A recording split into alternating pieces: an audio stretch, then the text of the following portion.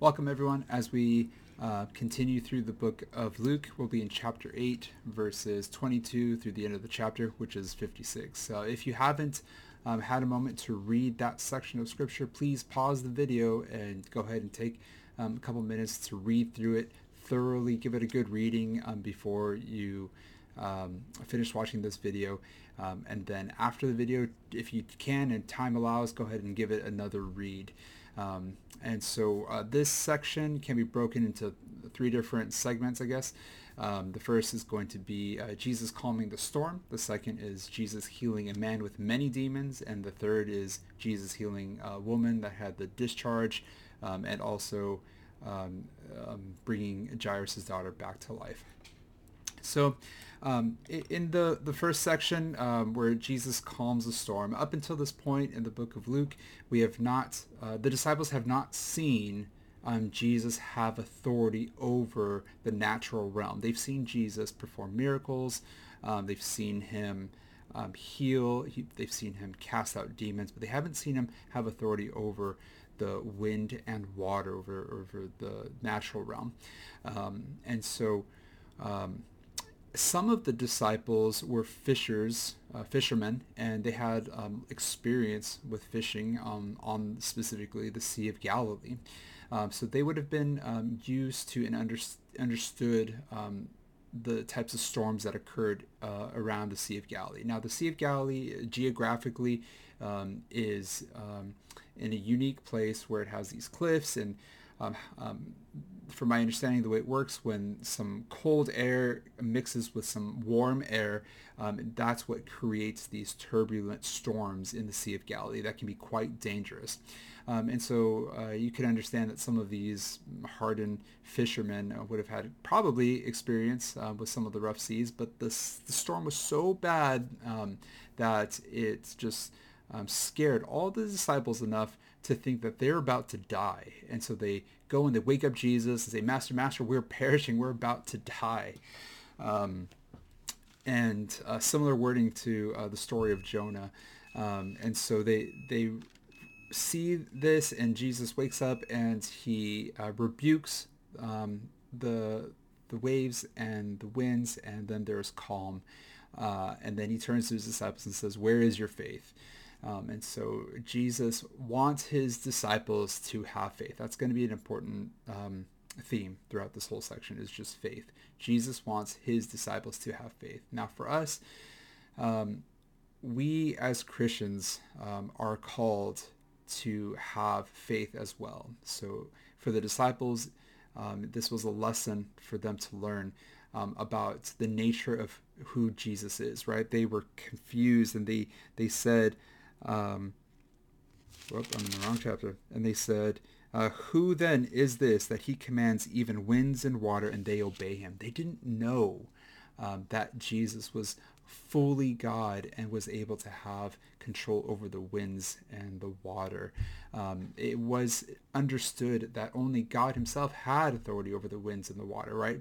From the Old Testament, an example of this is going to be when God leads his nation of Israel out of Egypt and through the Red Sea, and Moses was able to part the sea, and God did that. And so for example, I'll quote Psalm 106:9. It says, and he rebuked the Red Sea, and it became dry, and he led them through the deep as through a desert. And Psalm 89:9 says, you rule the raging of the sea. When its waves rise, you still them. So it's known that to the disciples that God in the Old Testament was the one that had authority over the wind and the waves. But now Jesus is bridging the gap and making it more clear that it's this is no ordinary teacher that they're following, right? He's a Messiah. He has the spiritual power over the demonic realm. He's able to heal, but he also has authority over the winds and the waves. And so if you're not convinced of that answer, well, we get even a little bit more insight to that answer in the next section. I'll talk about that in just a second. But what I liked about this, and this has been really helpful for me in the past couple weeks, but I think the point is that no matter what's happening in our lives as disciples today, that whether we have financial issues, uncertainty of a job, or maybe health circumstances, and we'll call those the storms of our lives, that it can seem possibly to, just like it was to these disciples, that maybe God is not there, maybe he's absent or he's not listening. And it's just not true. God is listening. He is fully aware of each of our circumstances. And not only that, he cares for us. And we know that according to Romans 8:28, it says, and we know that for those who love God, all things work together for good, for those who are called according to his purposes. So just as a little encouragement that no matter what season of life you are in, no matter what type of storm you are enduring currently, I want to encourage you to endure the storm well and have faith through it, knowing that God is fully aware and he cares for you. And so as we go into the next section where Jesus heals a man that had many demons. This is going to be an important section. This is not the first time that Jesus heals, or what am I trying to say? Does a exorcism or casts out a demon. That's what I'm trying to say. Casts out a demon. It's not the first time. He's done it before. And so why is this brought up again? I think just to continue to show the character of who God is. A commentator noted that in this specific area would have been further south and east, which would have been more an area of just Gentiles and less Jews, modern day Jordan today. And so maybe Jesus is bringing about and showing that he has authority over the demonic realm in a new area, which is more Gentile based. And so the main point is that Jesus is going to demonstrate that he has authority over the spiritual realm, specifically over demons. Not just one demon here or there, but absolute power and authority over a situation where there are a multitude of demons. And so the word here that's used when Jesus says, "What's your name?" and they say legion, right? Legion is in reference to a unit of Roman troops, which would have been in the thousands. So there was thousands of demons that are oppressing this specific man who was oppressed for a very long time. And so as Jesus arrives on scene, the demons immediately come up to him with a loud voice or just begging him and say, "What do you have to do with me, Jesus?" And they say, I'll just read it. "What have you to do with me, Jesus, Son of the Most High God?"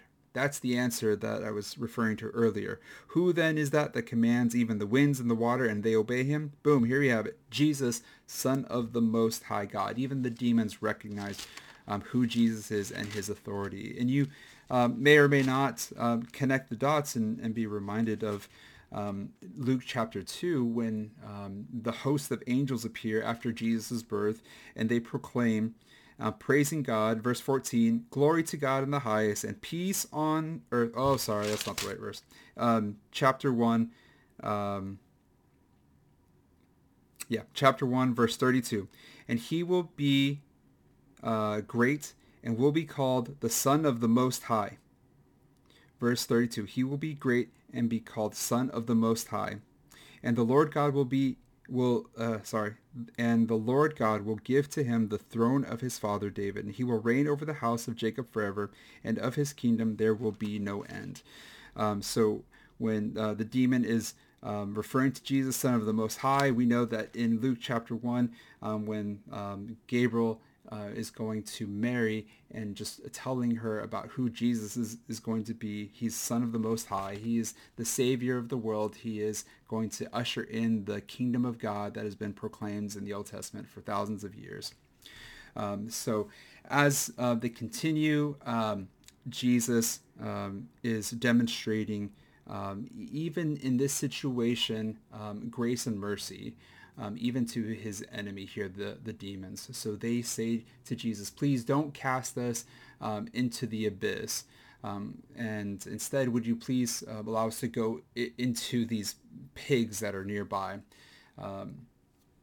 The word for abyss, if you're curious, it just connotates, according to the New Testament, the words that it's used, it connotates the place of the dead, according to Romans 10:7, or the realm of evil spirits, according to Revelations 9:1. It's also used it in the Old Testament a little bit, but in any case, sufficient to say that without trying to figure out exactly what the abyss is, they just didn't want to go there, and they wanted to just enter these pigs. And Jesus was, in my opinion, gracious and merciful enough to grant them that request. And then so they enter these herds, the herd of pigs, which was probably in the thousands. And then they all just ran off the cliff and died. Well, what is this? Why is this significant? I think it's just to demonstrate and give us a picture of the nature of demons. They're just chaotic, they're damaging, they're destructive. That's just who they are. They're the opposite of what Jesus stands for. And we also can see that they were obviously oppressing this man for many years and isolating him and just like acting like a crazy person. That's the nature of demons. So one thing I'd like to read is from a commentator, James Edward, and he says, in the kingdom of God, the rescue and restoration of a wretched individual supersedes even the lives of animals and the vast capital assets. So Jesus cares about a broken person over the lives of animals, or even capital or just assets in general, money or capital assets is sufficient. I don't know why I keep trying to rephrase that. So in this section, obviously after this, the man is healed, and God just brings a supernatural healing to him, and then Jesus wants to follow him. So it's really fascinating and amazing to me to be reminded of these stories, to just be reminded of who Jesus is and his character. And I believe that's why it's here in this section of scripture for us, to be reminded of how powerful God is. The next section is Jesus healing the woman of disease of 12 years. She had this discharge. So the story is that Jairus, he was a synagogue ruler. So picture maybe like a local synagogue, and he would have been the ruler of that synagogue and in charge of all the affairs. And so his daughter, who's 12 years old, she's on her deathbed. Jairus sees it. The family sees it and knows it. And in times of desperation, you're inclined to do whatever you can. And so Jairus was led to go ask Jesus, and he goes before him and goes on his knees and begs Jesus and implores him to go to his house that he might bring healing to his daughter. And Jesus agrees. And you can imagine the urgency that was about Jairus. He was very much aware that his daughter was on her deathbed, literally, and time was of the essence. And so he's trying to bring Jesus to his house, and on the way, this woman who had the discharge of 12 years touches a tip of his garment and immediately healed. Again, demonstrating the power of Jesus. And so Jesus recognizes it. And at this time, there was a crowd that was just pressing around him. And as the crowd was pressing around him, Jesus felt the power that came out from him and brought healing. And he stops and he says, who touched me? And no one said anything. And then Peter's like, hey, there's a lot of people that were touching you. And he says, I know someone touched me. I sensed the power come out. And then this woman, not only, it's hard to imagine the type of fear that she had, but it says that she came trembling, knowing that she was not hidden anymore. And I think that not only did God want to heal her of her physical ailments, but wanting to bring about other types of healing. So she comes to Jesus and she says, it was me, and explains why she did it and that she was healed. And Jesus turns to her and says, daughter, your faith has made you well. Go in peace. Again, affirming this theme of faith that Jesus really loves, a theme of faith. Calling her daughter, I think is just allowing her to be invited into the kingdom of God, the family of God. So he's honoring her publicly, acknowledging her faith, calling her a daughter, and then telling her to go in faith, which is the verse that I was going to read earlier in Luke chapter 2. Here we go. When Jesus was born and the multitude of angels were singing, they said, "Glory to God in the highest, and on earth peace among those whom he is pleased." Right? This is in reference to Jesus. So I think in a little way that this is a fruition of that prophecy coming true, that Jesus is bringing peace to this woman with whom he was pleased with her faith. So as this is happening and this woman is healed, Jairus is there and probably still feeling the urgency of like, hey, why are we stopping? We got to go. And then he gets news that his daughter has passed away. And then they say, don't bother the teacher. Don't bother Jesus anymore. And Jesus goes to him and says, do not fear, but only believe and she will be well. Jesus wants him to have faith. He wants him to believe. I think sometimes in our lives too that we can be in circumstances like Jairus, struggling with the circumstances we find ourselves in, and maybe even we're praying for something and God maybe is not answering it in the timing that we want, and maybe while we're praying for something God does a miracle over here and we're like, but my daughter's dying or whatever it is. And so something for us as his disciples is to be reminded that God's timing is different than our timing, and that we are still called to have faith and trust in him throughout the whatever the circumstances might be. So we know the rest of this, that obviously they go to the house and the mourners are already there, and Jesus says she's not dead, she's asleep, and these when a person's dead, there's no heartbeat, there's no breath, that sort of thing. These are a culture that's used to seeing death and aware of it, and so they laughed at Jesus, and then Jesus grabbed her hand, brought her back to life, and called for some food to be given to her. And what's the significance of the food? Maybe to demonstrate a full healing. It's not just a partial healing, that she's able to eat and digest, and her body just fully working. And so God brings complete healing to her. Those are most of the things that I wanted to share with us today. And so just as a reminder, in this section we see that our Savior, King Jesus, he has authority over the winds and the water, over Satan, over the demonic realm, over sickness, over disease, and over death itself. And the last thing I want to say to you, leave you with, is I want to encourage you to have faith and know that Jesus loves you.